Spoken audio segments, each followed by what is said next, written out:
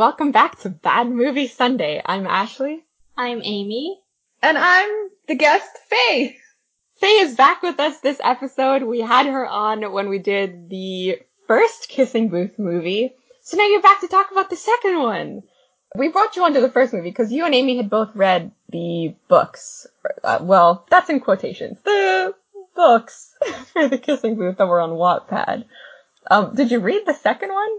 So, the second one is very recent. I think it came out a few years ago. I haven't read it because I didn't know it existed for the longest time. But I believe she also wrote a couple of short stories in between, which I also didn't read. So, I'm not as much of an expert as I used to be. You know what? That's fair. I think if you read the first Kissing Booth, I don't know that there'd be many people that are like, you know what? I want that again. So, I get you. Amy, did you read any of the other ones?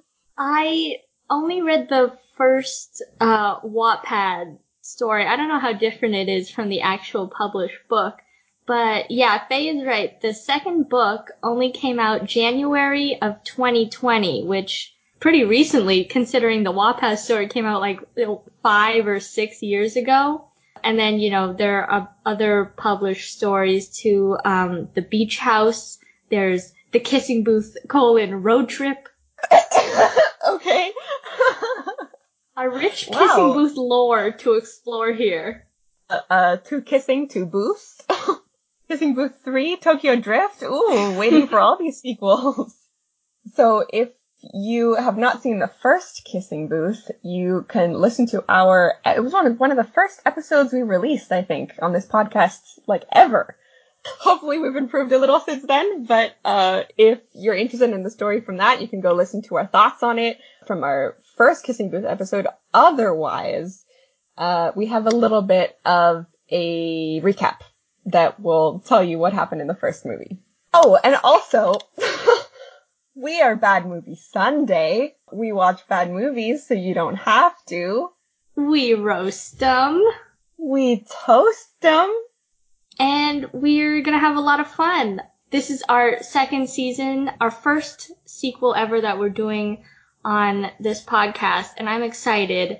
And I know we kind of ripped the first one to shreds, but this is our second season. We're trying to bring in movies that we actually are excited about, and in some weird way, I was excited about this one coming into it. Yeah, it's a different energy doing a sequel, because you're kind of familiar with the characters, the setting, the story a little bit. To be fair, this movie was exactly the first movie, just slightly different. So if you haven't seen the first movie, we do have a summary so that you can get familiar with it. By the way, this summary is coming from the cinemaholic.com. You can just look up Kissing Booth 1 recap, and it's the first thing to come up. Elle and Lee were born on the same day. Their mothers had been best friends, due to which they, too, developed a close friendship. In their sibling-like relationship, they created a set of ground rules that both of them would have to follow for the rest of their lives. The most important of these rules is to not date each other's relatives. Lee's elder brother Noah is especially off limits. Despite this fact, Elle develops a crush on Noah, and that's what leads to all the trouble. At school, Elle and Lee propose to set up a kissing booth for the fundraiser. Elle tells Lee that Noah kissed her on the booth, but assures him that it meant nothing to her and it was simply for charity. For the next couple of months, they keep seeing each other in secret because she doesn't want her friendship with Lee to be affected. After fighting, Lee realizes that he's responsible for Elle's unhappiness and decides to help her find Noah, who has already left for the airport to go to Harvard. The couple spends the following week together, and Noah eventually leaves for college. Elle worries if her relationship will survive for long. No matter what the future brings for her, she knows that she will always have a place in her heart for Noah. This foreshadows a plot for the sequel where their relationship stands the test of distance and time. That's not the full summary, but you can find the full one in the article that I just mentioned. Yeah, we took out some of the little details, like it was raining and she cut her thumb, or stuff like that. And Tuppin. And Tuppin. Oh, the most important character in this entire story arc. Yeah, if you haven't seen the movie, Tuppen is arguably the best character. We're waiting for the Tuppen spin-off, actually. If they're not going to produce it, maybe we will. We produce shows, so you don't have to.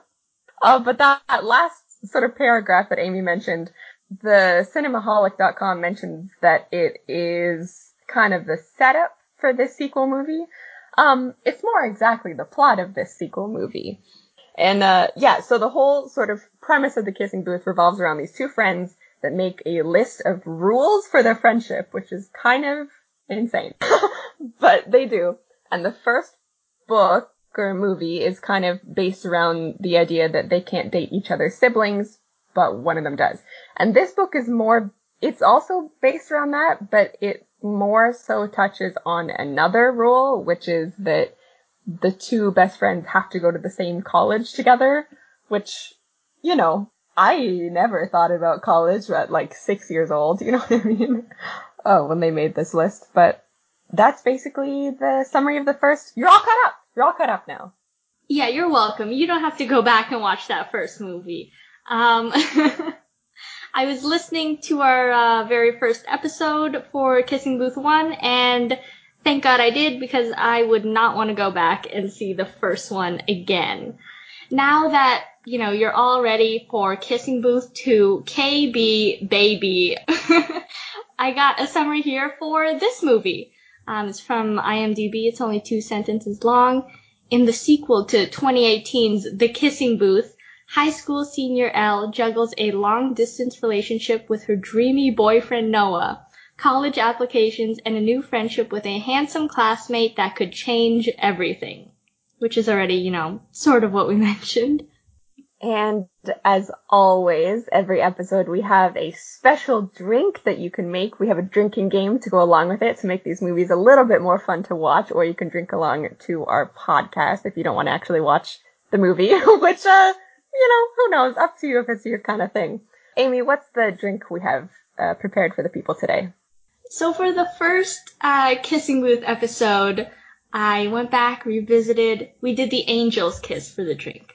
Well, today, we're gonna do the Devil's Kiss for our drink. Ooh, we love character development, full circle, foreshadowing, all the literary devices. Onomatopoeia, that one doesn't work, but it's fun to say. Oh yeah, there's a lot of onomatopoeia in this movie. I'm not sure how you're gonna feel about this drink as soon as I list the ingredients, but we'll see. If you're gonna get through this movie, you're gonna need a little kick. There are a lot of variations of this drink. The one that I'm gonna read to you right now is from tipsybartender.com. What you need is 1.5 ounces of tequila, 1/3 of an ounce orange liqueur, 1 ounce of lime juice, 2 ounces of orange juice, 1/3 of an ounce agave nectar, 3 red chilies, and then for your garnish, I see the face you're making, Ashley, I know. And for your garnish, you're gonna need sugar, salt, and chili powder. So what you do is you rim the edge of the glass using sugar, salt, and chili powder. Set that aside for now. In a shaking glass, combine ice, 1 chili, tequila, orange liqueur, lime juice, orange juice, and agave nectar. Shake well, strain into a glass over ice, and garnish with your chilies so they look like devil horns, so they kind of stick out. Yep, that's our drink.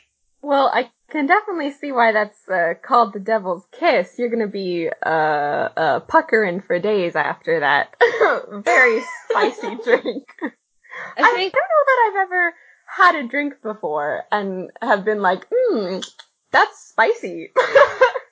It sounds as difficult to drink as this movie was difficult to watch. Oh my god, so true. You know what? Beautiful job on the drink. Does such a good job of getting the spirit of this movie. As we said before, to go along with that, we have a couple points to a drinking game that you can drink along to either to the movie if you're going to watch it or to our podcast. We're going to go back and forth, and you can pick a couple, I'd say, to do, because a lot of these happen pretty often. And if you're doing that Devil's Kiss drink, you are going to have steam come out of your ears. You're gonna have the tongue on fire, all the cartoon things that happen with spicy food.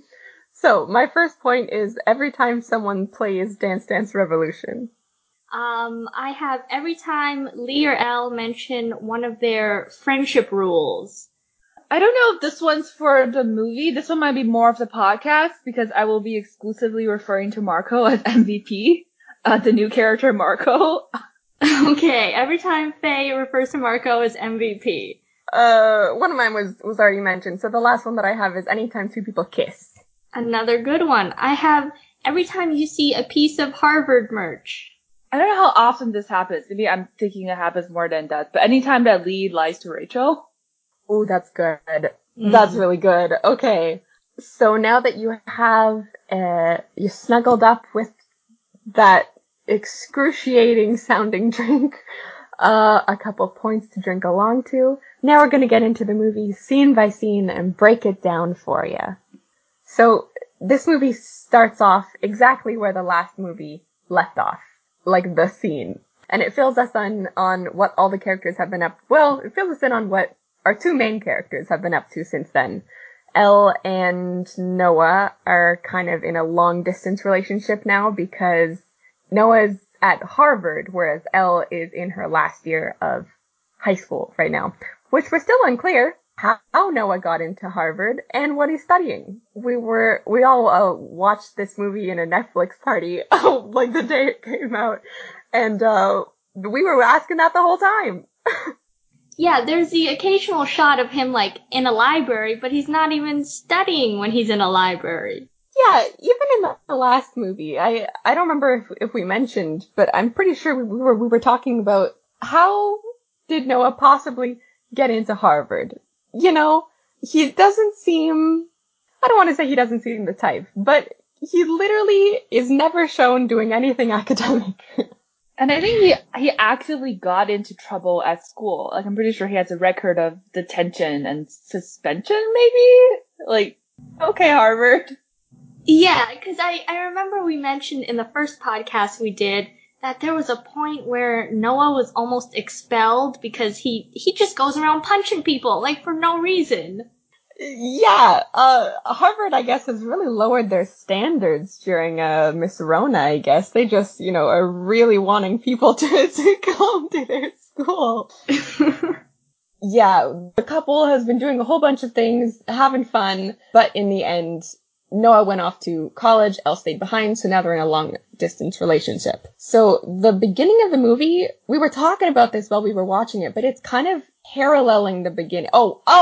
Movie directors take notes. There's such a, it's paralleling the, plot points of the first movie, because it starts off the same way. I think they do the exact same things at school that they did in the first movie. Her first day, I can't remember what grade she was in. Grade 11, I think, in the last movie. In this movie, she's in grade 12, but her first day is basically the same as it was, in the last movie. Like, beat for beat. She's got a short skirt on. She's meeting the OMG girls, which are like the popular girls in the school. They give her their kissing booth presentation where they pitch the pissing booth. That's not what I wanted to say. The Pissing Booth is the third movie. Oh, wait a minute. We could make something of this. The Pissing Booth. You let off all your steam. Oh, yeah. Wait, turn it into a contest? Who has, like, the longest stream, maybe?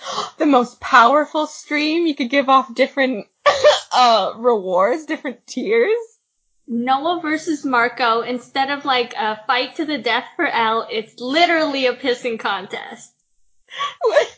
Wait a minute. Take notes, Netflix. Oh my god. I know you already filmed the third movie, but maybe consider rewriting it. Yeah, they can just Netflix. dub over every time they say kiss with piss. Oh my god, yes, love that idea. Just like, those like, I don't know what, like not an optical illusion, but like audio illusions where like it shows like a video of someone saying like no or something, but like based on the audio, they could be saying no or bo or low or whatever, and it's just like you hear what you want because of what they show on screen, you know what I mean? They could just do that, just dub over oh, having a pissing contest today. Anyone coming to our pissing? Oh, hey, Marco, you wanna be the lead pisser in our pissing booth? Oh my god. You know how, for some reason, whenever there's a kissing booth in these movies, everybody in the school is crowding around to watch, right? Is this gonna stay the same for Kissing Booth 3: the pissing booth? Oh my god, I think it's gotta. Maybe Pissing Booth 3 is a little bit more R-rated. We gotta really get in there, you know? Unless we're gonna pull some, they're turned a little to the side. Just see that stream, you know? But yeah, I think these movies always have a weird amount of people in a crowd watching people do stuff. I think that would be a much more entertaining story. I would really love it if they kept the same set, you know, like the theater red curtain. I just like taped like a piece of paper with the letter P over the lights of the K. I love it. Instead of the blindfolded kissing in the middle, it's just like a fire hydrant. No, they're still blindfolded. They have to aim into wherever. A bucket, let's say. Oh, that's good. I like the idea of different feats of strength. You know, you got the accuracy medal. So who can get it straight in the bucket, in the bottle? You got the power meter. So it's like one of those things at carnivals where you gotta knock over some bottles with some balls, except you're using your balls. Well, I don't know if that's how it works, but No, this is a good idea, and we're gonna roll with it. Netflix, if you need more ideas like this one, please do not hesitate to call us. So Elle and Lee very disappointingly pitch another kissing booth this year for their fundraiser thing instead of what could have been arguably a much more profitable and entertaining idea. But, you know, it's up to them.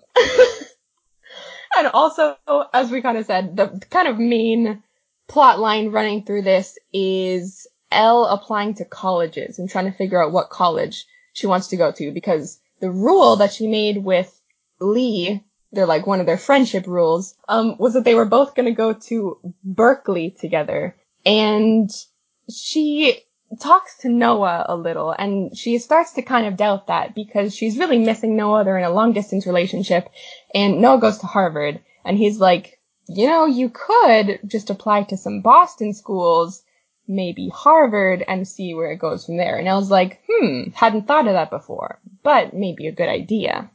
Yeah, and the whole time she's worried that she's not gonna get into Harvard, which, girl, I mean, if Noah can get into Harvard, anyone can get into Harvard. As we said, he doesn't have the best school track record.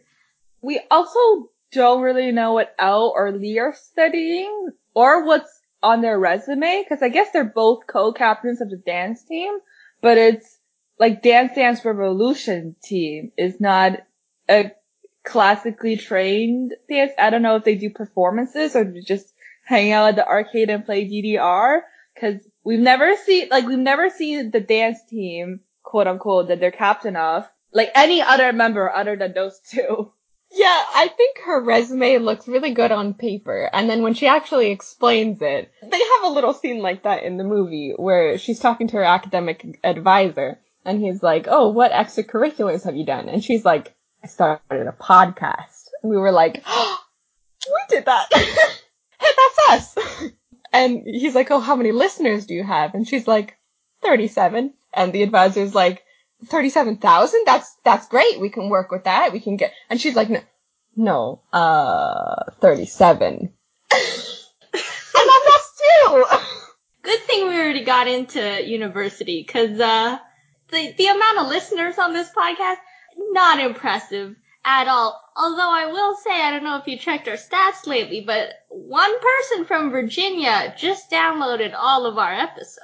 Pretty impressive. So now we have 2 listeners. Thank you, person from Virginia. Very much appreciated. This is a special shout out for you, person from Virginia.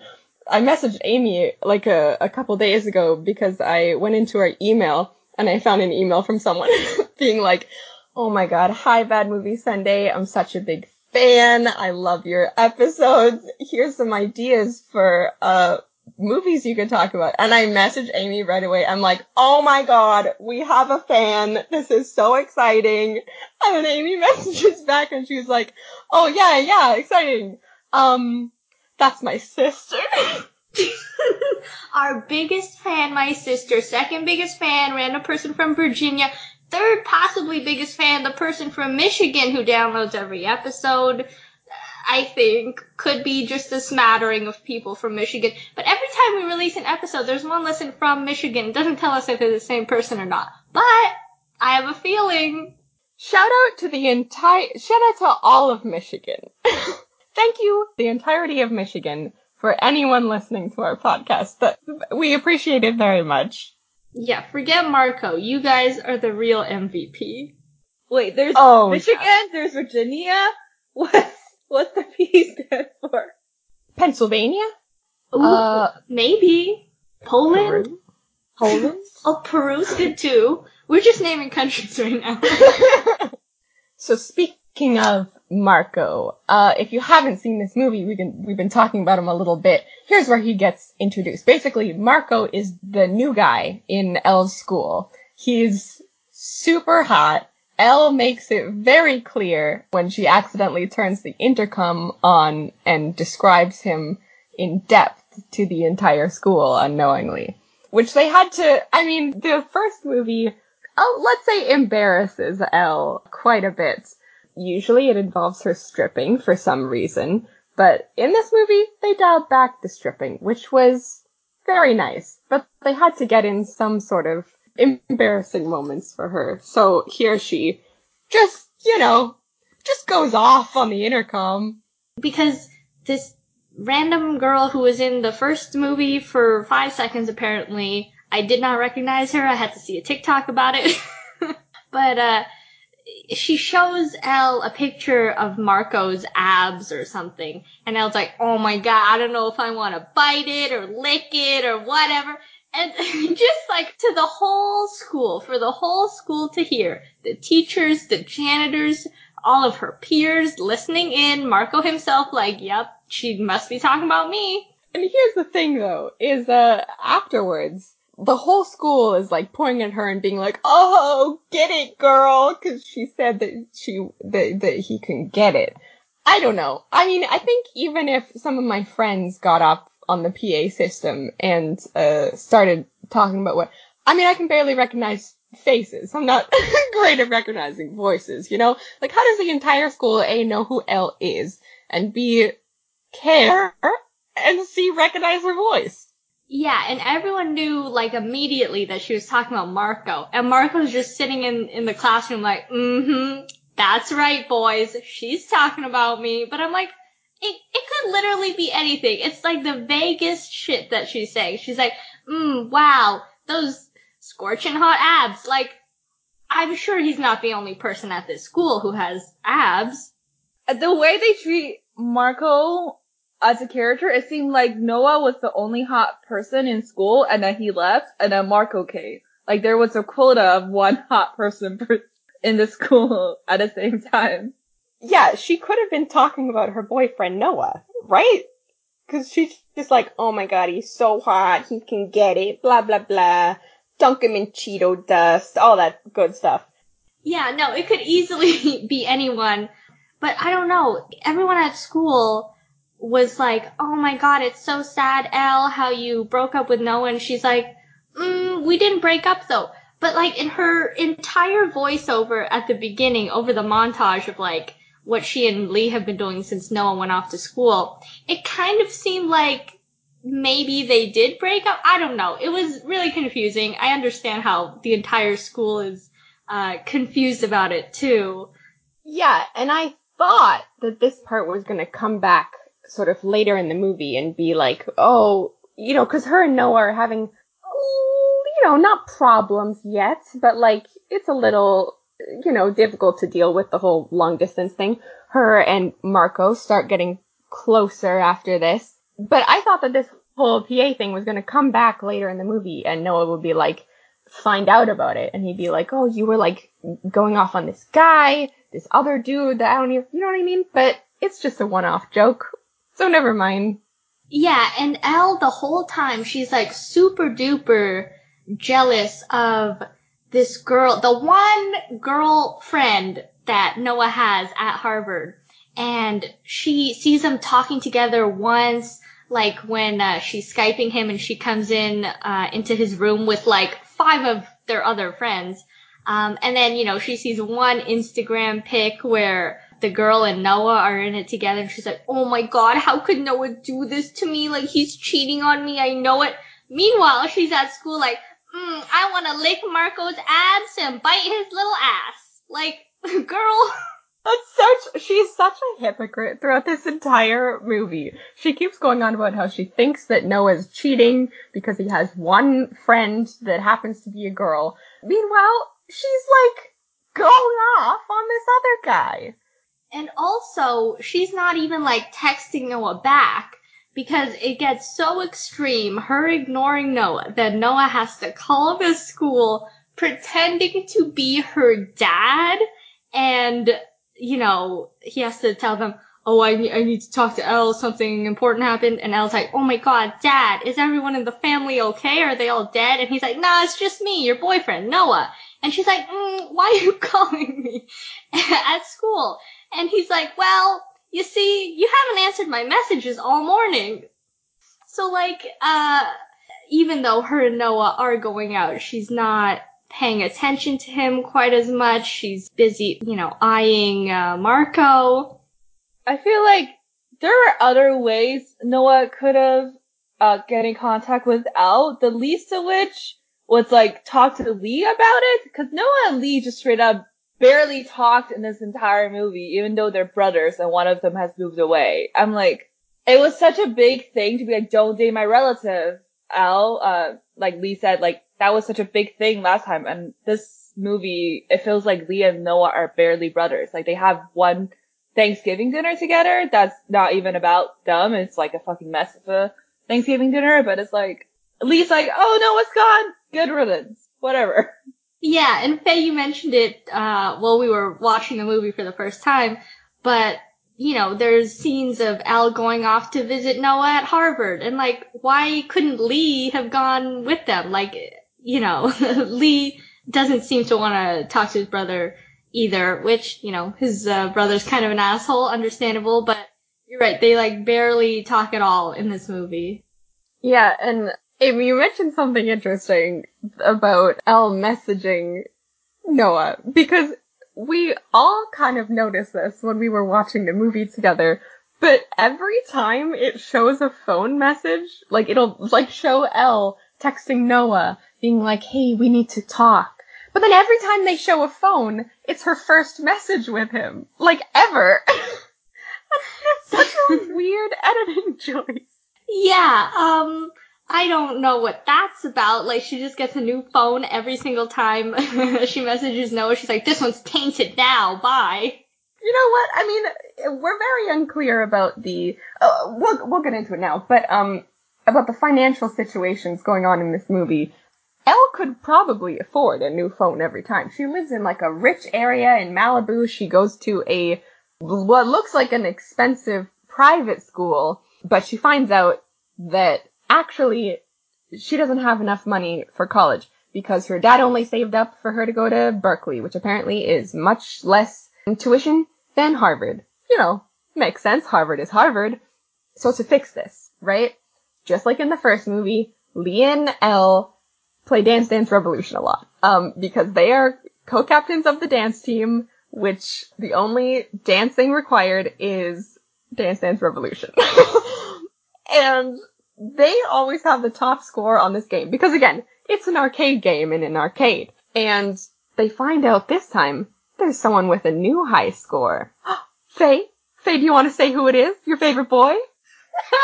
The number one score. So they see that, first of all, their initial, Elle and Lee's initial, which is, I think, E plus L, on level 2, and that's fucking unacceptable. So they look at, who's number 1?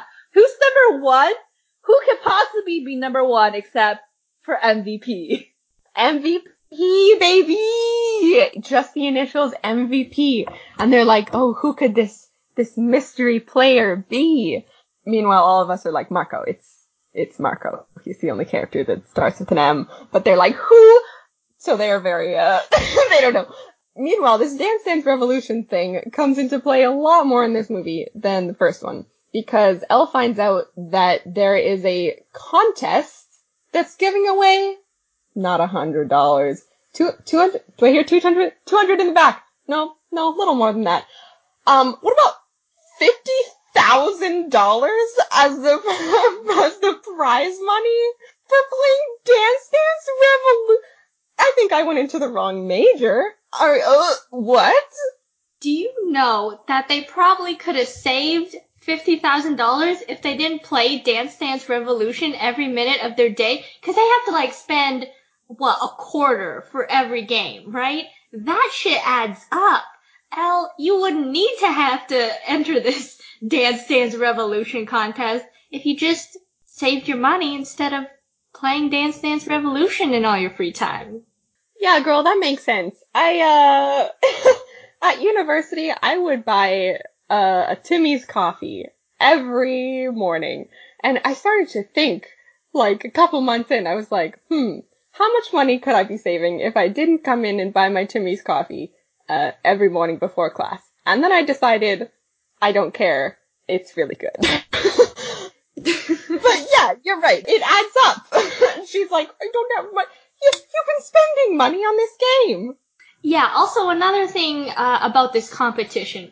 It's not only Dance Dance Revolution. No, that's too boring, that's too basic. This is Dance Dance Revolution Freestyle, which I had never in my life heard of.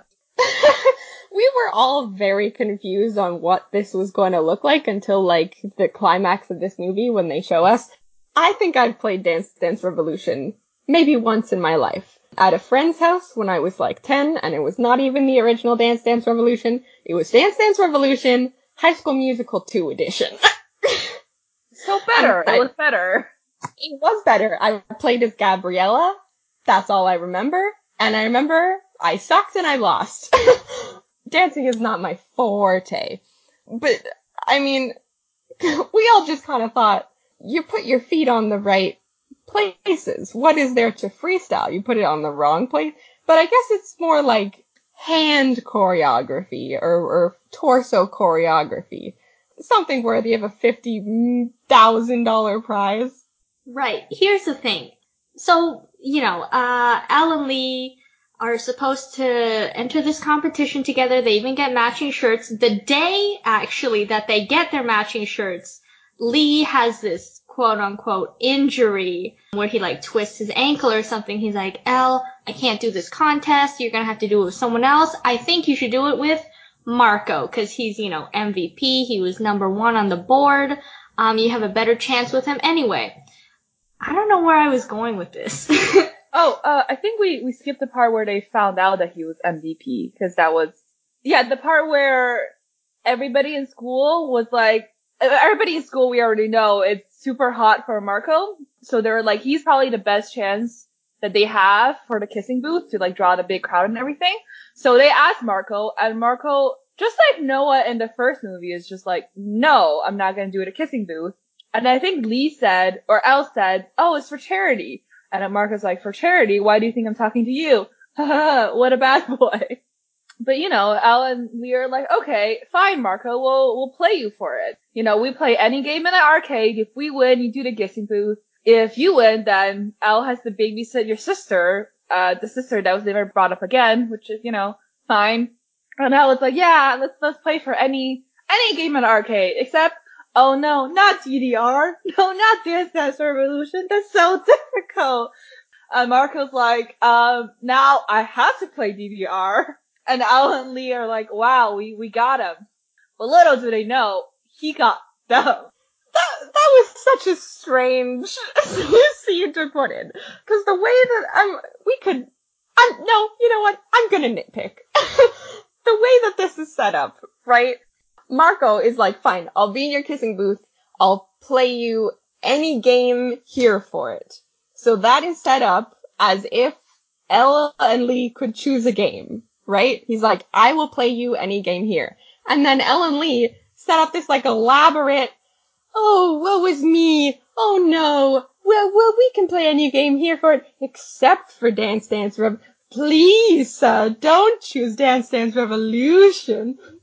And then Marco's like, well, guess what now, bitch? We're choosing Dance Dance Revolution. You know what I mean? Like, it's set up as if they could choose that game. So they could have just been like, okay, we'll play Dance Dance Revolution. Like, what was the need for that whole, like, extravagant plan? Yeah. I remember my train of thought now, where I was trying to go with that is they find out Marco's MVP, he replaces Lee after Lee has his ankle injury, and in the freestyle choreography that they do, right, Marco's pulling out all these tricks, all these flips, all these, turns and twists and what have you, and they were really extra considering the fact that his feet did not even land on the arrows half the time. I think that was the long-winded point I was trying to say with that. And they touch on this in the movie quite a bit, where Elle and Marco have this kind of long-going flirtation between them, but they're also fighting a lot over this Dance Dance Revolution contest, because Elle is like, we have to focus on the steps, and Marco's like, the steps are given, the judges will care about choreography, and Elle's like, okay, yeah, we're doing choreography, but like, you gotta get the steps right, and he's like, or we could just do fucking whatever we want, and Elle's like, but you're not even hitting the steps. And, the movie, I think, tries to play it off like, Elle needs to have more fun, she needs to loosen it, but she's right, he's not hitting the steps. Yeah, there's a part where they're doing a section of their dance, and he literally did not land on the arrows once. And she gets mad at him. She's like, well, I mean, if you're gonna be on the team, then you're gonna have to try a little harder, because I can't go to Harvard if you don't get this right. And he's like, loosen up. You're like so uptight about this. Like, literally, you didn't get a single step right, Marco. Marco, no plan. What's his middle name? Valentin? And then his last name is Pieta or something? Yeah, but his real middle name is No Plan. Marco, very poor. Marco. Very unpredictable. Wait, where's the you? The very unpredictable is all one word. Oh, okay. So we got Marco, very unpredictable. So yeah, now Marco is like roped into both doing the kissing booth and also doing this stupid dance contest that's, again, worth $50,000. Dude, in high school, we had like film contests and fashion shows and stuff. And I think the prize was like a nice little clap on the back, a nice little winky winky, you did a good job. I don't think there was even ever, like, the ideation of any sort of cash prize. Well, they get $50,000. Yeah, our school would give out gift cards that they didn't even, like, put money on. They're like, here's a piece of plastic. Meanwhile, they get, like, $50K to play Dance Dance Revolution freestyle, which means, like, whatever you want it to mean. Yeah, you don't even have to do it correctly. Don't even have to hit those notes. Whatever they're called. Also, we mentioned that Lee broke, quote unquote, broke his ankle. And that's why Marco needs to fill in for him on the Dance Dance Revolution thing. But there's also this kind of subplot winding its way through that Lee, if you'll remember, which I did not when watching this movie, Lee has a girlfriend from the first movie who was that random girl he kissed in that one scene. They are now together in this movie, but she is getting a little annoyed with Lee because Lee is spending time exclusively with Elle and not with his girlfriend. So she's like understandably not having it. So she's like, hey Lee, you gotta talk to Elle and just tell her, like, you can be nice about it, but just, like, you gotta tell her we need some time alone, man. We need some space. And he's like, yeah, okay, chill. I'll fix it. So he's like, okay, her name's Rachel. Rachel, I took care of it. So Lee's whole big plan was that he would break his leg. Instead of talking to Rachel, instead of talking to Elle, saying that we need some space, he's like, I'm going to pretend to break my leg so that Elle has to spend more time with Marco, because Marco will replace Lee. So that way Lee can spend more time with his girlfriend, Rachel. A very convoluted plan instead of just telling Elle, I need to spend time with my girlfriend. But, I mean, I guess it works for kind of ish a while. In the first movie, there's this whole thing where Elle and Noah have to date in secret because Lee will get mad because, you know, they don't like to hide things from each other, Elle and Lee, because they're best friends and they shouldn't have to. And then this whole movie, they lie to each other straight up again. Lee's like, oh yeah, Rachel loves having you around, it's all cool, don't worry about it. And I was like, okay, sure. He doesn't tell her that, you know, Rachel actually wants to have date nights and that he stood her up for Elle a couple of times. He just like, I think I'll just ignore this problem. What did we learn from the first movie? Straight up nothing.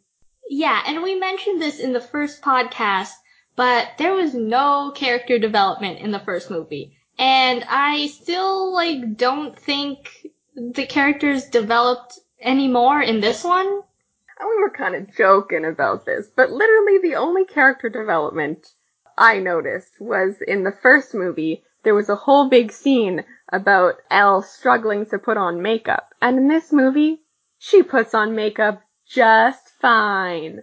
We love character growth. She was stripping a whole lot in the first movie. Only like one time she stripped in this movie. You know, they developed a little. Don't forget, she also learned how to drive in the first one. At the beginning of the movie, she didn't know how to drive. At the end, she did know how to drive. I think, like, the only character in this movie that's, like, a little different than the first one is Noah. Because in the first one, he's, like, super jealous and possessive, and he's picking fights with literally every person he meets. And in this one, he's a lot more mild. He still has some of that weirdly possessive behavior where he had to call Elle at school and pretend to be her dad for, like, you know, no reason, basically just because she didn't, like, answer his messages. But he's a lot more mild in this one, and they mentioned for, like, half a second in the first movie at the end that he started going to therapy or whatever, and I guess that magically works because he's all better in this one. His anger issues are pretty much dealt with. All the character development happened off screen, and so much so that he's basically a different character in this movie. That's a really good point. All the character development did happen off screen, because in the last movie he was this super angry dude, just goes around punching guys for no reason.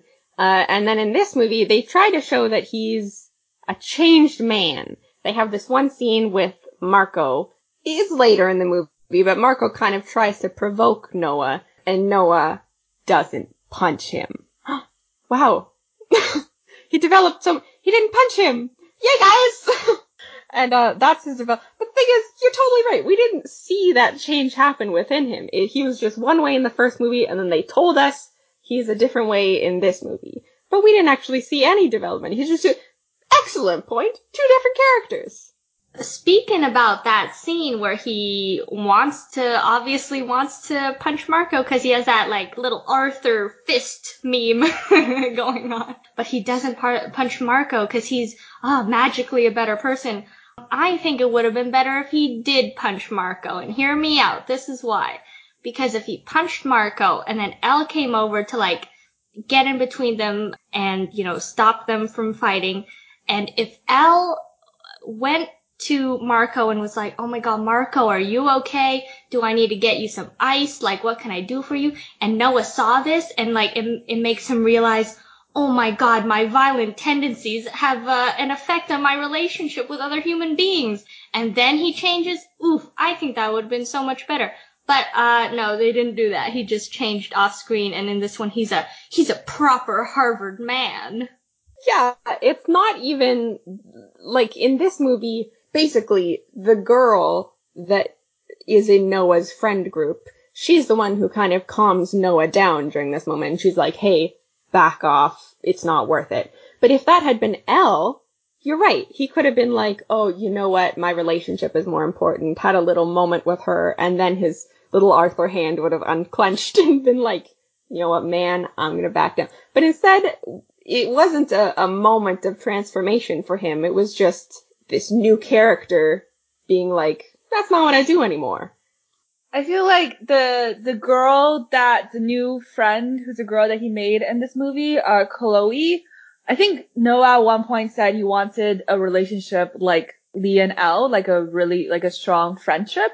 That he really wanted, and that's why he's being so close to Chloe. And I'm like, that could have potentially worked if you show like a developing friendship or any friendship at all between the two, and was like, yeah, he met some new people that, you know, contributed to his change. But like every scene that Noah and Chloe share, there's always that backdrop of like, are they secretly hooking up behind Elle's back? Like this like weird tension, and you don't really get to see any like actual friendship moments between the two of them. Totally. And I think that's part of the problem of seeing this whole thing from Elle's perspective. They show a little bit from Noah's perspective, but, you know, we're still doubting what's going on with him. Speaking of the whole Chloe situation, basically, Noah invites Elle to come to Boston with him. So she goes to visit Noah in Boston, which is where Harvard is. They go to Harvard, she meets all his friends, but the only friend that she's really interested in meeting is this Chloe girl, because Elle is super jealous because she found one picture of them on Instagram. But, like, her whole jealousy arc or whatever only gets more fueled when she finds an earring under Noah's bed that, upon further Instagram stalking, she finds out is, in fact, Chloe's earring. And she, like, leaves in a rage from Boston. Can I just mention, has nothing to do with the Chloe situation, but it's very important to me that the audience knows this, and it's my least favorite and favorite line in the whole movie, and I think you guys are gonna know what it is. It's during this Boston montage where Elle and Noah are having fun, going out at all the Boston hotspots, and they end up at dinner together. And I don't know what prompted this, probably nothing. But Elle says the worst sentence I've ever heard in my whole life. She leans forward at the table, right? They're talking, they're having a nice candlelit dinner.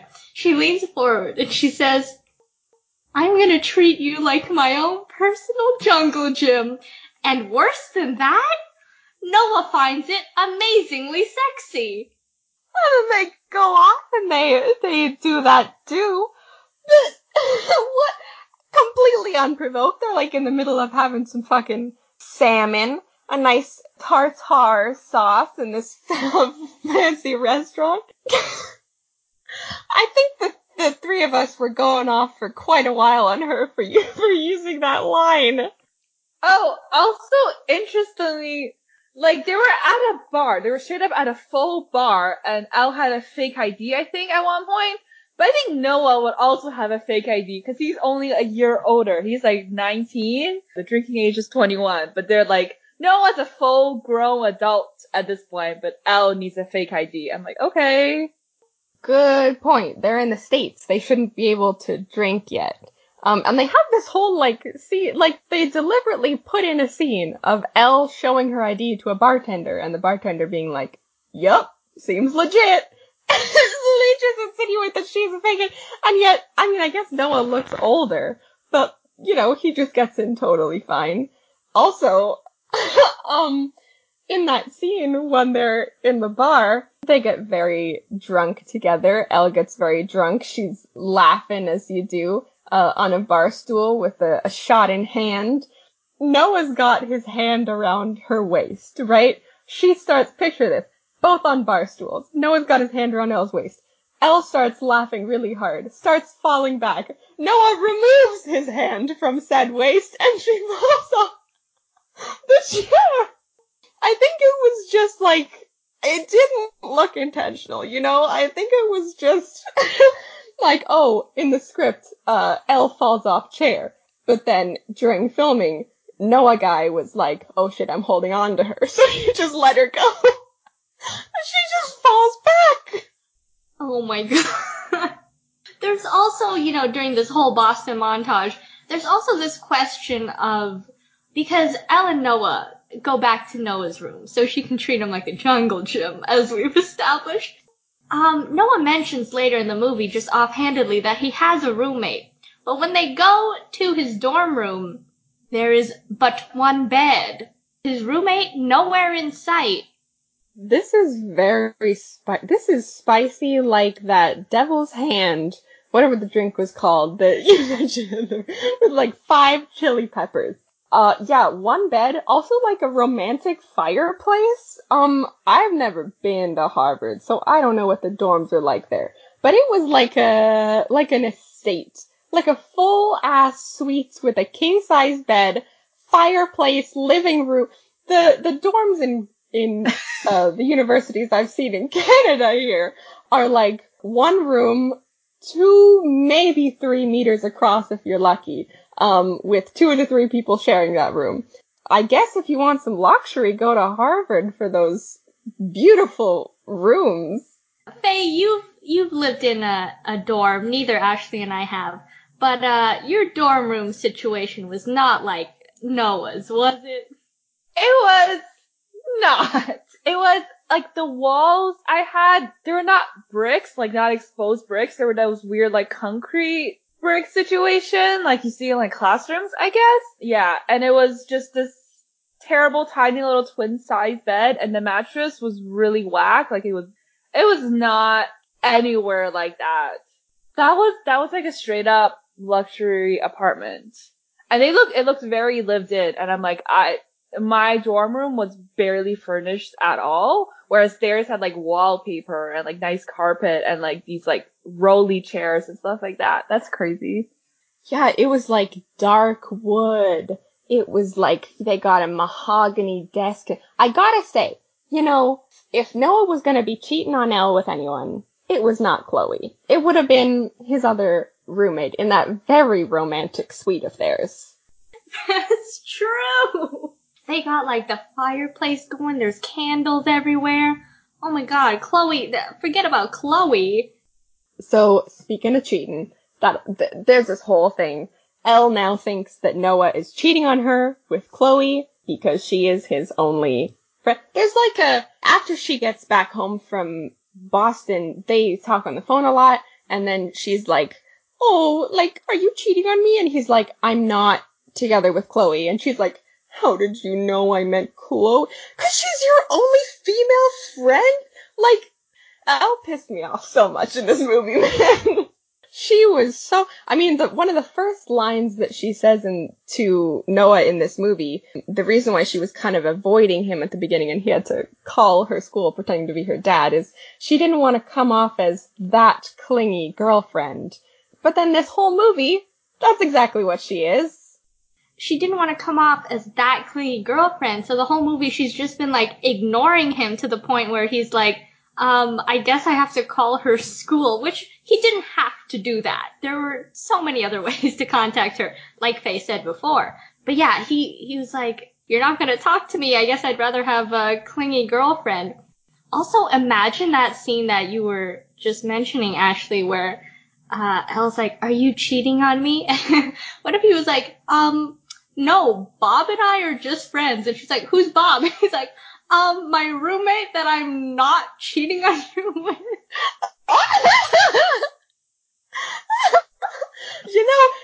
Here's the thing about this movie. I was gonna get to this later, but there's a gay couple in this movie, right? And we were kind of going off on this movie on our own before we started this podcast, but they just kind of show up in like 2 scenes and randomly get together in the end, and we're supposed to care, But they didn't get we didn't even know either of their names. They didn't get any development. It felt like they were just pushing in a gay couple to get a gay couple in the movie instead of developing their characters.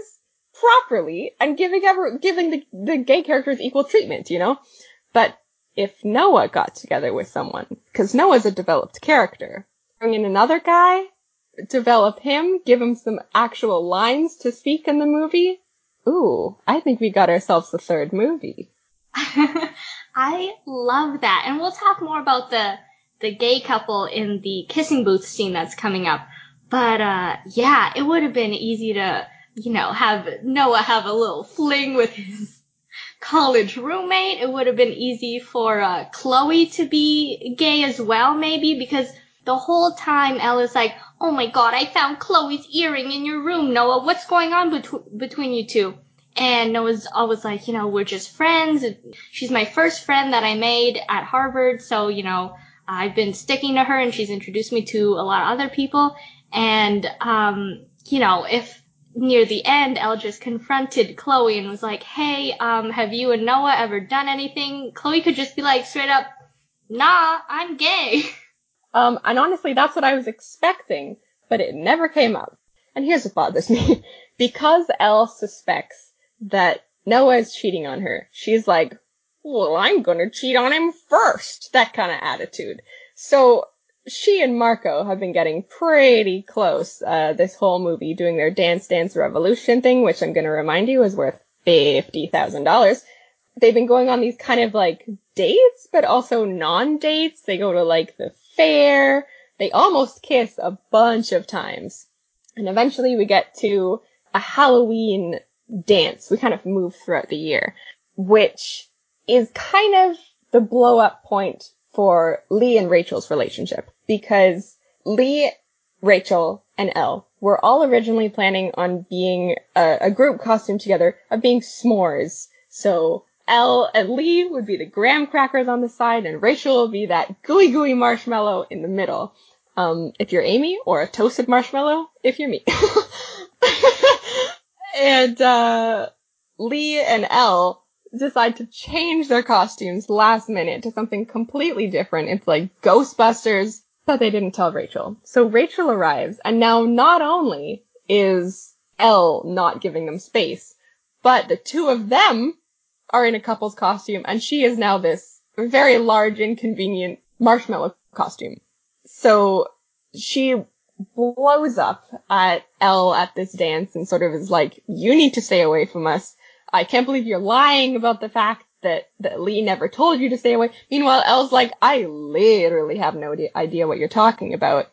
And this all kind of comes back into play during Thanksgiving. But there's one scene we have to talk about before that, which is the conclusion to the Dance Dance Revolution contest thing, where it's like this whole big stadium venue that this place is taking place. There's like neon lights. There's like fire coming out of the floor. It's very dramatic and a much larger venue than I was expecting for a Dance Dance Revolution contest. But in the end, Elle and Marco end up winning the whole contest with their sick moves. But the end of their choreography kind of ends in this very romantic pose. And they kiss. They straight up kiss, not realizing that Noah was in the audience and sees this whole thing go down. So now everyone's kind of mad at each other. Marco is mad at Elle because she kissed him and then dipped on him. Noah is also mad at Elle. Also, there's this stupid subplot where Lee is also mad at Elle because he found out that she applied to Harvard. Which is the dumbest. She didn't get in, or she just applied to Harvard. How can you possibly expect her to apply to one school? What? I think when I was applying to universities, I think I applied to 5 or 6 programs and then just sort of picks from there. And like, I get that their whole thing was, oh, we're best friends, we have to go to the same school together. But just applying to that one school and not having any safety net seems pretty irresponsible. So, I don't know. That whole argument seemed strange, that he would be like, I can't believe you applied to Harvard. But here's the thing. There was no evidence of her applying to Harvard, even though she did. He found pamphlets for Harvard in her bag, which could mean anything. She just went to Harvard to visit Noah. You know what I mean? Like, there's no circumstantial evidence that she actually applied there. And there's also this whole, narration point where every so often Elle will be writing her college application letter, and it's supposed to be all this deep thoughts that she has about everyone in her life. But the timeline on it is so strange, because literally the first week of school, she's already starting to write it. Okay, and then by the end of the movie, which happens, at graduation, she's still like voiceovering what she's written in her college application. Which, girl, by that point, you should have already got accepted. And then when she goes to visit Noah, she gets like an interview for Harvard or one of the schools that she applied to in Boston. But girl hasn't even finished her college application letter that she was writing. Also, if that had been when she was in Boston, if that had been the Harvard interview, because at the interview, the interviewer was saying, Elle, you seem like a really cool person, but it just seems like you're telling me what I want to hear and not actually anything about yourself. Like, if that was the feedback, that's what the interviewer got from that interview, and Elle still got in, I'm like, how could that possibly be? That was the terrible interview, and she hasn't even finished the letter? Yeah, and the letter was also terrible. We'll go over more of it at the end, but it didn't make any fucking sense in terms of college admissions reading it. Cause she's like, I wish I could be more like Noah. And they're reading it like, who the fuck is Noah? That's so true. I mean, first of all, when she goes for this interview, yeah, the lady's like, I think you're trying to tell me more what I want to hear rather than who you actually are. First of all, no interviewer is going to be that nice to you and be like, here's what's wrong. Usually they're like, okay, next. But yeah, she's writing this one letter the entire school year. Meanwhile, I think you get into universities like November to maybe January at the latest, right? Because you have to choose your courses in the summer. You have to go to orientation. You have to get all your packages for classes. There's like stuff you gotta prepare. You can't be sitting at graduation being like, maybe I'll write my letter now. Maybe I'll try to get into I almost said Hogwarts.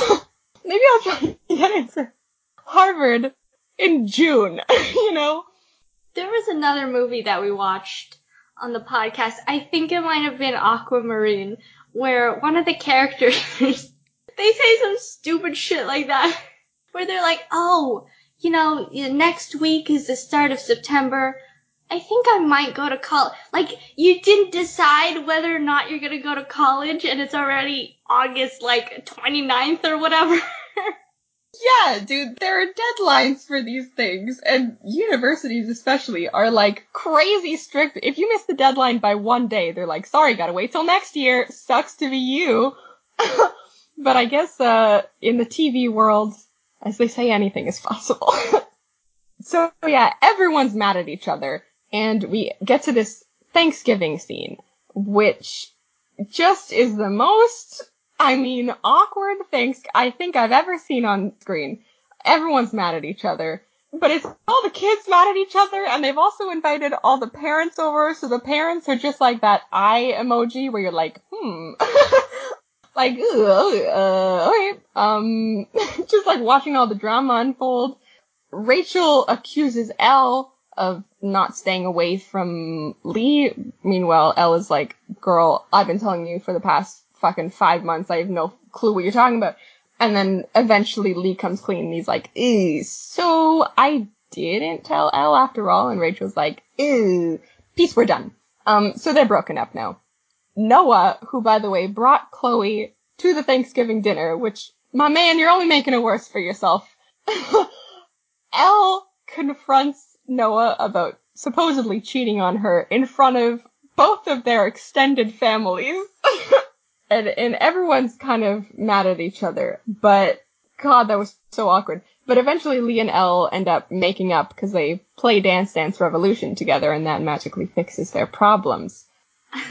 One more thing about the Thanksgiving dinner is Elle kept the earring that she found under Noah's bed, and she just fucking takes it out of her pocket, where I guess she's been carrying it around since she found it, and she just is airing all of their dirty laundry in front of their parents, and Molly Ringwald is there as Noah and Lee's mom, like, did you guys try the yams? They're dangerous, whatever. It's the funniest thing. I was like, Oh my gosh. you slept with this random girl from college. Here's the evidence, Mr. Supreme Court. Yeah, I objection. Meanwhile, like, your dad is just like, potatoes are nice. Also, Elle's younger brother, who I forgot existed, is also, he's like, what, like 10, 12? I don't know how old he is. Also, he's the one person that Lee can't date. Oh, that's so true. Yeah, we mentioned this in our episode of Kissing Booth 1, but their whole contract is very suspiciously specific. The whole rule about you can't date any of your siblings. Yeah, like Lee's gonna date Elle's younger 10-year-old brother. Okay. How old were they when they made this rule? Isn't it like I'm assuming there's been like amendments to this rule, because I can't imagine they make this in like kindergarten and be like, like a 5-year-old Lee being like, yeah, you can't hit my 6-year-old brother when they were like in kindergarten. Rule 25. I always get the yellow cup and you have to get the blue cup. A lot of their rules are stupid. Like, we mentioned it in the first episode. It hasn't come up in this one. But one of their rules is literally like to be happy for each other when they accomplish something. Like, that's just what being a friend is, y'all. Girl, Sesame Street gonna teach you that shit. If you need a rule to remember to be happy for your best friend, then like, I don't know what to tell you about your friendship. Yeah, and their friendship seems kind of pretty unstable anyway. If Lee's literally getting mad at her for having safety nets for applying to colleges. And this is all while Lee is lying to Elle about Rachel being cool, about, Elle hanging out with them all the time. Rachel isn't cool about it. She's told Lee like 5 times in this movie, hey, I need you to get on this, cause otherwise like our relationship ain't gonna work. And Lee's like, yeah, I got it. So straight up Lee is lying to both Elle and Rachel at the same time, while also being such a hypocrite. He's like, I found these pamphlets that could mean anything in your bag. So, we're done here. We're not friends here anymore. Thankfully, they make up pretty quickly, after. And our whole climax, does anyone in the audience want to get, it's a rom-com. Does anyone want to guess where in the back? Yeah, you? Okay. Yeah, it's an airport chase scene. Who saw that coming? So, Noah and Chloe are going back to Boston. They're in the airport waiting for their flight. And this is all happening the same day as the kissing booth that Elle and Lee are setting up at school. At the kissing booth, we get a lot of couples getting back together. So Lee and Rachel make up, they get back together. Those 2 random gay guys, they get together and everybody claps for them. Elle breaks things off with Marco. She's like, it was always Noah. And she has this very dramatic run to the airport scene to try to chase Noah. But she finds out once she gets to the airport that Noah has run to the kissing booth to try to find her to make up with her. So she has to run all the way back. And they both meet in that gazebo from the first movie. And they end up kissing and getting back together. And everything is kind of cleared the air between them. So Noah says that Chloe's just a friend. She explains that it was always him. And they get back together. And then, as we mentioned, Elle finally writes her college essays, literally at graduation. And she tells everyone that she got waitlisted everywhere. But our last scene is just showing her acceptance letters saying that she actually got in everywhere she applied, including both whatever the school was that she and Lee wanted to get into, and Harvard. With that, again, Amy mentioned her essay that she's been working on this entire movie is like, I want to be Noah's strength and Lee's best friend. The fucking admissions person is gonna be like, who am I supposed to know who these people are? It's basically her whole life story in this college admissions letter. And then they're like, okay, like, I guess she can get in. Oh my god, I just heard like Elle Woods from Legally Blonde also had a really whack entrance essay, and her name is also Elle, and she also got in. I mean, we don't know. This could be the prequel to Legally Blonde. She could have been studying law for all we know. We literally get no scenes of her doing anything school related. So, I don't know. I mean, a dye job for that hair? Could be.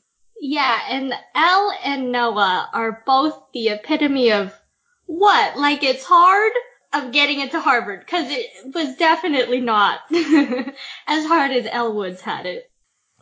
And thankfully, that's the end of the movie, folks. We're through it, got through it. I hope you downed all those shots that we told you about before. Do we have any final thoughts about this? What did we think about this movie? I have a lot of final thoughts. Let's just circle back to the gay couple in this movie, because I feel like we all have a lot to say about the representation, or let's say lack thereof. Can I just mention, before we get into them at the kissing booth, so first of all, like Ashley said before, we don't really know anything about these characters. We don't know their names. In the first podcast we did, we mentioned that there was one gay character. He had no name and no lines. I'm wondering if he's one of the ones in this movie. Not sure, because I didn't go back and watch it.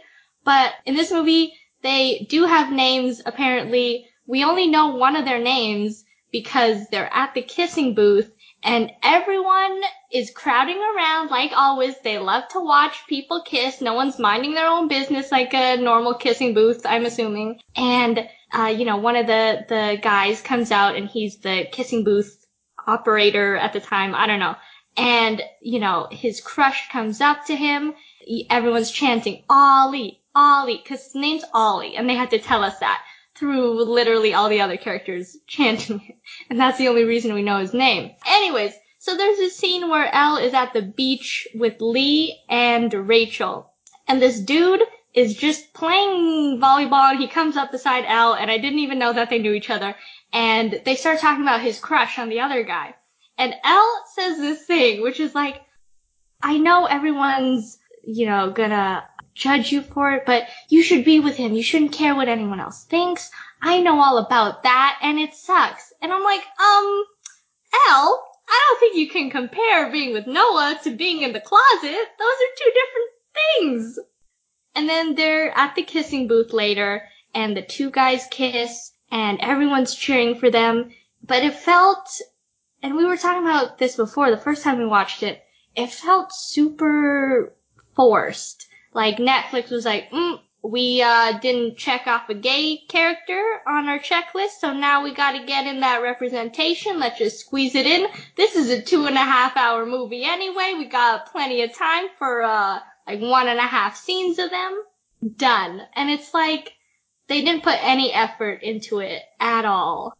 Yeah, and it sucks that it's something that should be, like, at this point, like, just put in a gay couple that has lines. Like, it's not that fun. I just watched another Netflix original show with Therese Sharon. They're Furiosa. Whatever the fuck. I don't know her name. Charlize Theron. Charlize Theron. Something. But, I forgot what the movie was called, but it's the one where she, like, can't die. And I thought that movie did a good job with its gay characters, because A, they were main characters, and literally were on screen the whole movie. They both got lines. Like, it's not a difficult thing to just have two characters in a same-sex relationship, but they make it such a kind of, not that they make it a big deal, but they build it up to be something like, oh, we have gay characters in our movie, and then they give them one scene together. Yeah, and it's also like the whole thing of like, we barely know their names, we barely know their personalities, the only, like, the struggle that they go through is that they're gay. And at the end, they overcome, like, the fear about being in the closet, which I'm like, that's not the only thing gay people do, is just they come out of their closet and, like, that's all there is to it.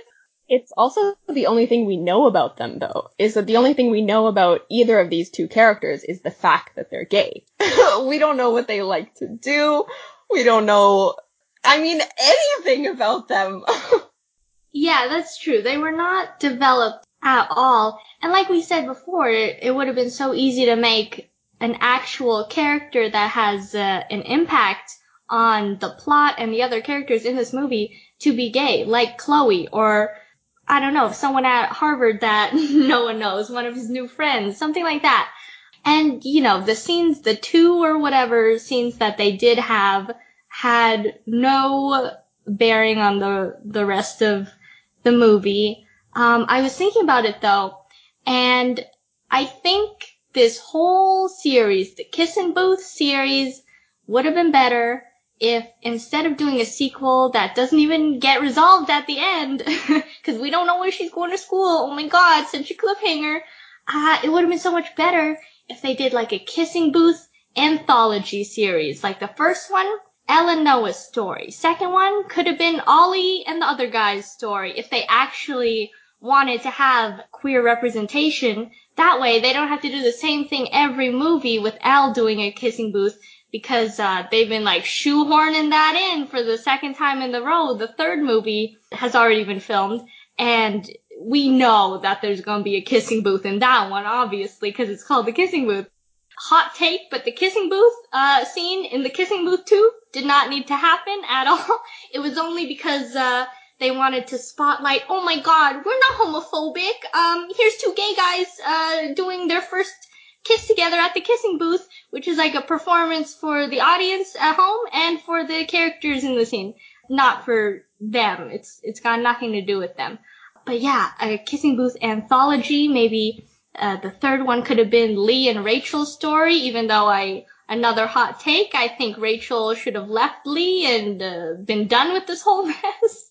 Yeah, oh my god, that's a fantastic idea, because then you could keep the idea of the Kissing Booth, and even if it's just like a mini-series, so you don't have to, continue it for 5 seasons and try to figure out what you're going to do there, but like, what could they possibly, she's going to college, what could they possibly do with a Kissing Booth in the third movie? And you're right, in this one, Kissing Booth had no impact on the plot. And I feel like I overall liked this movie better than the first movie, but I feel like it's going to suffer from what I like to call second book syndrome or second movie syndrome, which is where the middle movie did not need to happen. That I have a feeling that whatever is going to happen in the third movie is going to be like her trying to figure out what college she's going to go to, or her trying to deal with life at college, or whatever the hell, and she makes the Kissing Booth for some reason. Again. But this movie, like, what happened, right? She thought Noah was cheating, and he wasn't. She had a fight with Lee, and then they made up. What needed to happen in this movie? Everything is exactly the way it was at the end of the first movie. Noah is still at Harvard. She's still here, trying to figure out if she's gonna do a long-distance relationship with him, right? Yeah, and at the end, they don't even meet at the Kissing Booth. Nothing happens at the Kissing Booth. She talks to Marco at the Kissing Booth. They don't even kiss.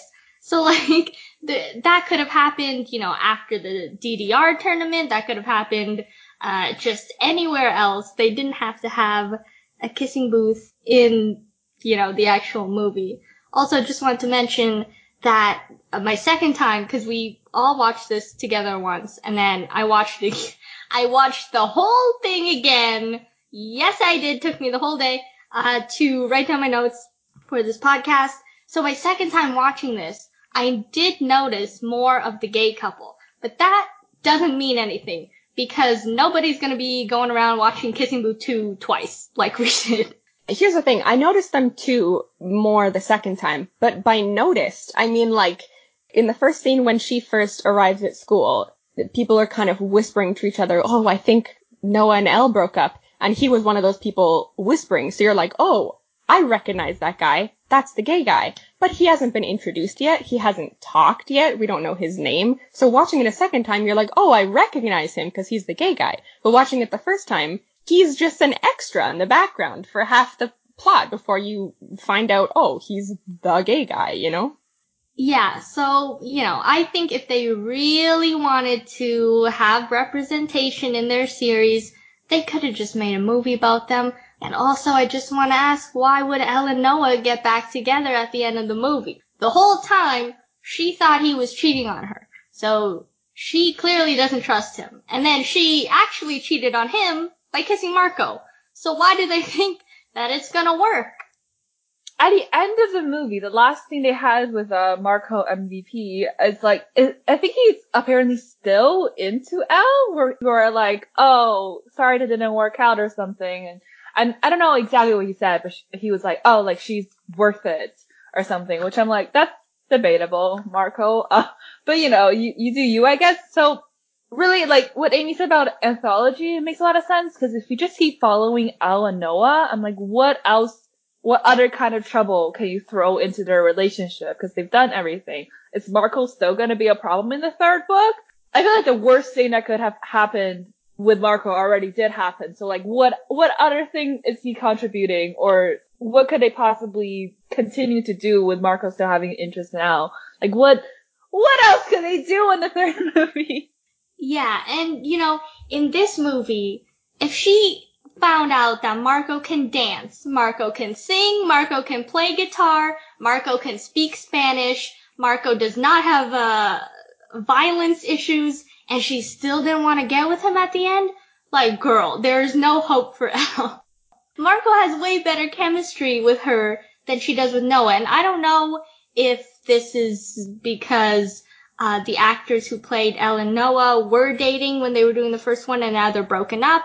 I don't know if it's that. I don't know if it's a script. I don't know if it's the acting. But the chemistry with Marco was better. And he's like a way nicer version, I guess, of Noah anyways.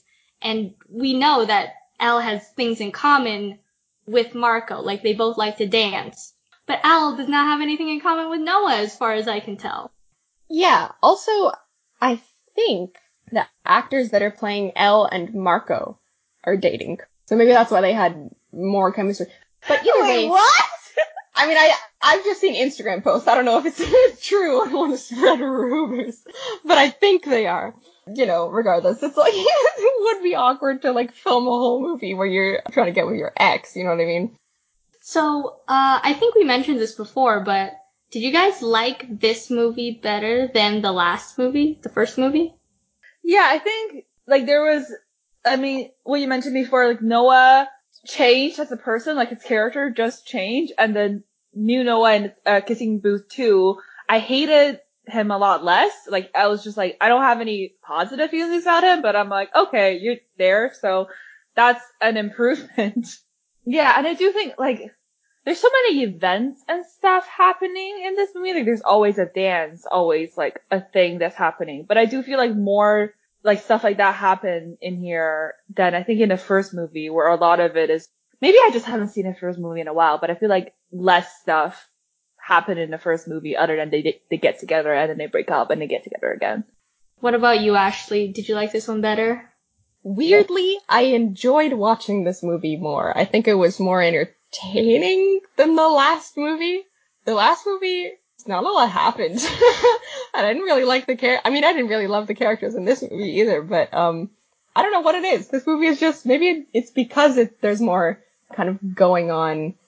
I didn't love this movie, but I think I liked it better than the last one. Yeah, me too. The first time when we watched it all together, it went by pretty quickly. I didn't notice I was over 2 hours, but watching it alone and taking notes on all the stupid things that everyone does and says, oh my god, it took me like 6 hours to finish this 2.5 hour movie. It was better than the last one, like you said, but it was also a lot longer, unnecessarily.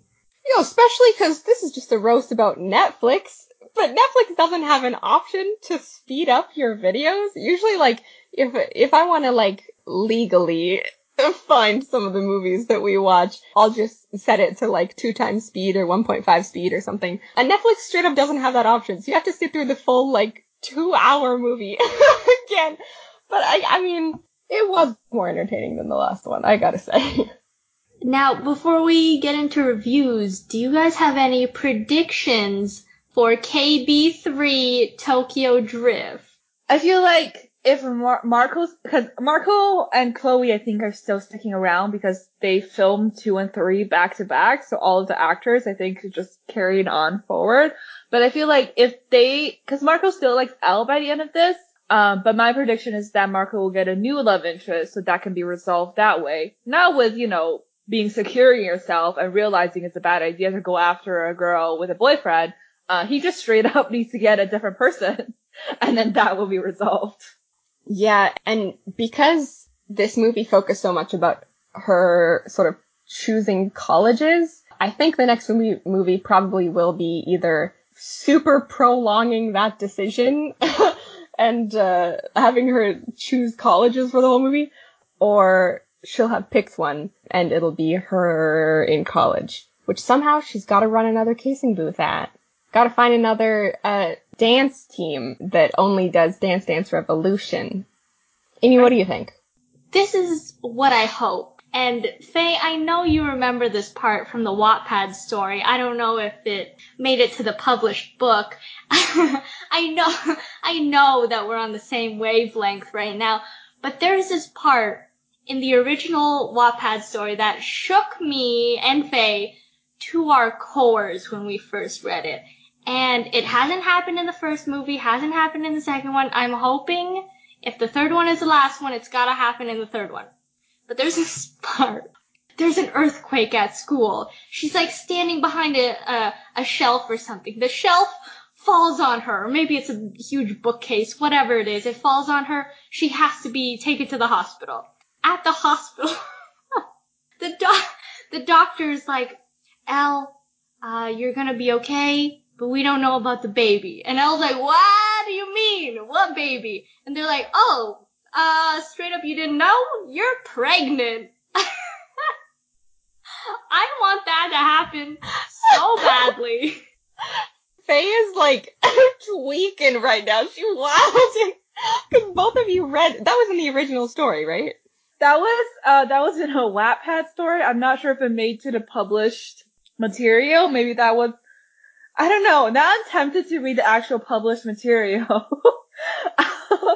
Just to see if they've kept that most iconic thing, the thing that I remember most about that series, the earthquake. I'm also terrified that in the third movie that they're gonna get engaged or something, even though they're like 18, 19, 20 max.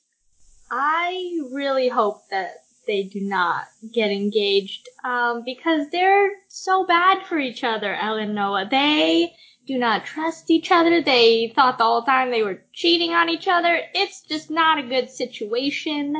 I do hope Marco comes in between them again, and maybe Elle will go with Marco this time, because I think Marco is not the one for her, but just the better choice in general.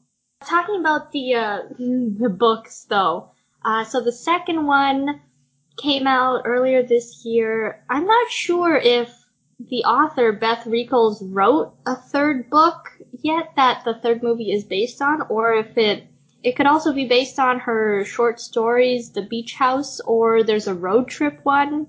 So maybe it's like, I hope it's not this, but it could be Lee and Elle go on a road trip the summer before they go off to college, and Elle meets a whole new love interest. Wow, we love thruples. I really hope that doesn't happen, and we just get another, here's a potential never mind, it's gonna be Noah the whole time, cause we know it's gonna be Noah the whole time. We know it's gonna be Noah. Oh, but do we want to place our bets if she's going Berkeley or Harvard? Because she's got to choose, so we want to place our bets. I think I'm gonna hope that she's gonna go Harvard. I think she needs to learn that these rules are not set in stone, and plans are gonna change, relationships are gonna change, and she has to do her own thing and not be held back by her ridiculous rules with Lee. So I hope that she chooses Harvard over Berkeley. What do you guys think? I'm gonna go the opposite. I think she's gonna choose Berkeley not just because of the ridiculous rules, but I think she's gonna choose Berkeley and Marco's gonna choose Berkeley. So we're gonna get Lee, Elle, and Marco super heavily in the third movie, and then there's gonna be again those long distance issues with Noah. I think it's basically gonna be this movie again, but at Berkeley. Faye, what do you think? I feel like, I mean, speaking as me, not Elle, if you got into Harvard, you're going to Harvard. Yeah, I do think what Ashley said makes sense because I think Lee was mad at Elle for being like, you're changing your whole life plan for a guy, Noah. And I'm like, her life plan before was entirely structured around a different guy, Lee. So like, neither of those options seem really good because it's not really about her choice. But I think maybe Berkeley is more likely for me because that's where her mom went. And I feel like, I don't know anything about Elle or what her major is or anything, but I'm like, I feel that's the only reason for picking a school being like, I want to like honor my mom or something that I could kind of be okay with. Yeah, that's true. Maybe it'll be like she goes to Berkeley and she finds out all kinds of stuff about her mom that she didn't know before or something like that. I don't know. Also, we have no idea what anyone's major is or is going to be, so that is the real question that we want answered in the third movie. So we've kind of talked about what we think about the movie. Now we're going to see what the internet thought about this movie. We have a couple reviews here by IMDb users that we're going to read out to you. The first one is by user Asfara Lamb, who gave it 2 out of 10, and their tagline is, "Stupid movie, waste of time. Wasted 2.5 hours for nothing. First, you can't how stupid Elle Evans' character was. Marco totally helped her in all her achievements, and she ditched him and returned back to Noah. What was the writer thinking? Marco should have been paired at the end. I think Netflix did this to keep the franchise alive for part 3. Faye, do you want to get the second one? Sure. This one is by Danny S. Garcia. Title is Cringy, Awkward, and Childish. This one was given 2 stars. I'm assuming out of 10. It doesn't say. 2 stars. The first one was cute because Joey and Jacob were in love on camera, so the movie was kind of magical. This one was so bad. They were so awkward around each other, even by the phone. It was hard to watch. Their interaction were just too cringy and uncomfortable. The plot was meh. The love triangle or square was done horribly. The 2 stars were for Joey and Joel. They were awesome together. They should have gone to that direction, aka best friends to lovers. It would have been much nicer. Interesting take. And the last review is by user Ival Yanni, who gave it a 4 out of 10, and their tagline is, "It's still bad. But it's better than the first. It's not as annoying." I still hate Elle Evans as a character, though. The screenplay is bad and incredibly predictable. The main conflict is uninteresting. The gay subplot is nice because it involves a character that isn't Elle, but they didn't really find a way to make it work, so it felt really unnecessary. It was like Netflix's usual thing for including random gay characters just to prove that they're inclusive too, guys. Also, why does this movie have a Good Vibrations cover play at the end? That song is way too good for this trash. All excellent points. We also have a few Letterboxd reviews. These are all short and sweet. The first Letterboxd review we have is by Lily, who gave it 0.5 star out of 5. Netflix releasing films like this and then asking for a monthly fee should be illegal. The second Letterboxd review is by Shay Louise, who gave it 0.5 star. I just know Zendaya bullies the fuck out of Jacob for being in these movies. I just know it. Oh, yeah. The third review is by Chloe, interestingly enough, who gave it 1 star. I see there's already a lot of good points on how absolutely absurd this movie is. However, personally, I'd like to draw attention to the fact that this man goes to Harvard and his verified Instagram bio reads, "Fast bikes, ... football, ... ice cream sundae. What? Wait, he was verified? Yeah, apparently. The fourth letterbox review is by Sam BXVI, who gave it half a star. Over 2 hours. Y'all think we want a director's cut of Kissing Booth 2? This shit could have been an hour if the fuckers just talked on the phone. The fact that 2 people of color were introduced just to be disposable for hurdles for this bland, white-ass relationship, ... F. Gotta agree with them on that one. And the last review here is by Sophie, who gave it half a star. Elle tells Noah that she's going to treat him like her own personal jungle gym, and I have never slammed my laptop shut so fast in my life. Was that meant to be hot? Is this how adults think teenagers talk? Ew, yucky. Yeah, they had that problem in the first movie too, where nobody talked like a real person. I think it got a tiny bit better in this movie, but it still wasn't, great. There were still a lot of cringy moments in this one. Now that we've, gone over the reviews, we've gone over our final thoughts, I guess it's time for our reviews now. Just for reference, IMDb gave this movie a 6 out of 10, and Rotten Tomatoes, the critic score is 27% and the audience score is 44%.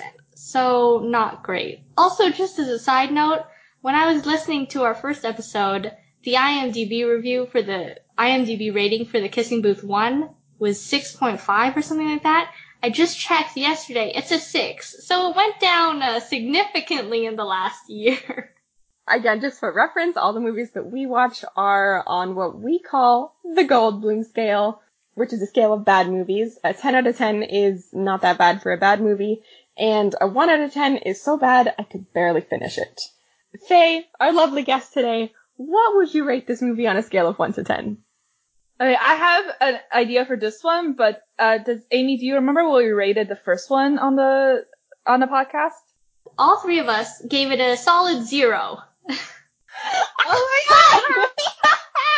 Yeah, then I guess it went super up, because I was thinking for this movie, maybe because I was watching it with you guys also instead of just staring at the screen by myself when I was watching the first one, but I was going to give this like a solid 4, because it was just so bad, but it was funny to watch all these terrible people be terrible to each other and have really bad miscommunication.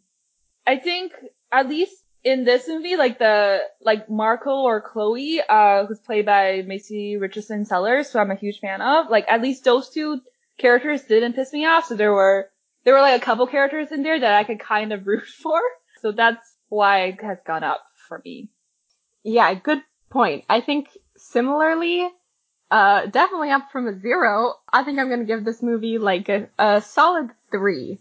It was, for some reason, more entertaining than the last movie, even though it had a lot of the same problems and a lot of new ones. Not great, but if you're there listening and you're not the type of person that watches bad movies with your friends, it's something I highly recommend, because we had a lot of fun just ripping into this movie while we were watching it. Regardless though, solid 3. Amy, what about you?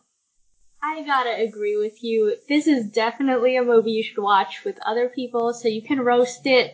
Watching it alone was a completely different experience that I do not recommend unless you're a huge fan of the books or the original Wattpad story. Maybe get some friends together for this one. There was, no character development like we said. It was only slightly better than the last one, but it was very long, especially if you're watching alone. So, yeah, I guess 2.5 for me, I think. So if anyone who's listening has watched the Kissing Booth 2 or has predictions for Kissing Booth 3, or if you have other bad movies you want to recommend to us, you can find us on Twitter or Letterboxd. We're at BMS Podcast. Or you could shoot us an email. We're badmoviesundaypodcast@gmail.com. Quick Shout out to Amy's sister, our number one fan, and those people in Michigan and Virginia, I think. In the meantime, we have been Bad Movie Sunday. I'm Ashley. I'm Amy, and thank you to our lovely guest today, Faye! You're very welcome. This was a very fun movie to watch with you guys and a very fun episode of the podcast to do. Oh, we're glad. Again, it was so much more fun watching it with you than it was the second time watching it alone. So thank you so much for being on here, and we will see you next week. Almost forgot our outro.